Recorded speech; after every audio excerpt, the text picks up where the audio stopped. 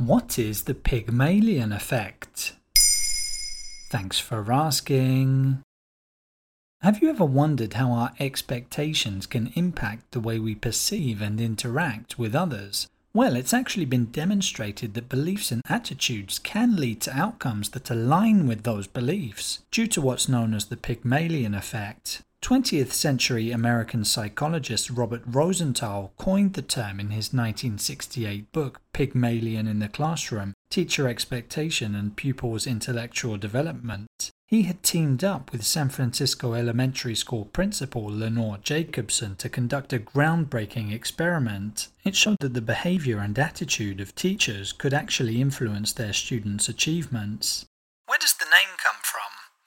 In ancient Greek mythology, Pygmalion was a skilled artist who created a statue of a woman that was so beautiful and lifelike that he fell in love with it. The myth takes a magical turn when Aphrodite, the goddess of love, takes pity on Pygmalion's unrequited love and brings the statue to life. The story is an early literary representation of a self-fulfilling prophecy. The Pygmalion effect is also known as the Rosenthal effect, due to the works of Robert Rosenthal in theorizing it.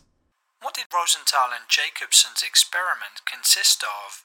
At the start of the school year, teachers at Jacobson's school were told that some of their pupils had displayed exceptional intellectual potential on an IQ test. In reality, though, those pupils had simply been drawn through random number selection. At the end of the school year, pupils had their IQ tested again. It emerged that there was a correlation between those whose IQ had improved the most and those who had been randomly designated as having the highest intellectual growth potential at the start of the study.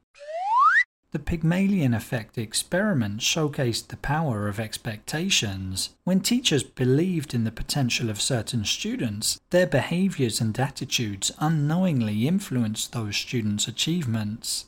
The flip side is, of course, that if teachers were led to expect lower performance from certain children, then those children's performance would be diminished. The Pygmalion effect study was actually inspired by another experiment organized by Robert Rosenthal several years prior, involving rats. What's the significance of all this?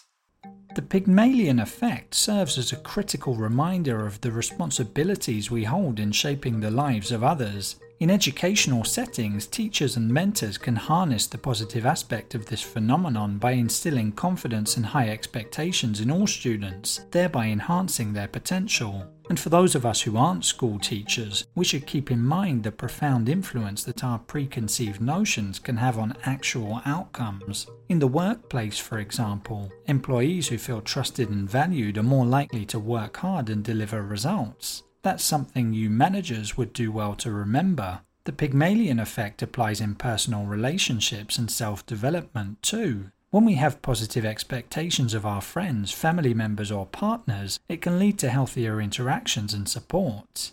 Likewise, when we believe in our own abilities and set ourselves high goals, we're more likely to work diligently to achieve them than if we have self-doubt. There you have it. Now you know what the Pygmalion effect is. In under 3 minutes, we answer your questions and help you understand the true meaning behind the trends, concepts and acronyms that are making headlines. Listen along and you will really know for sure.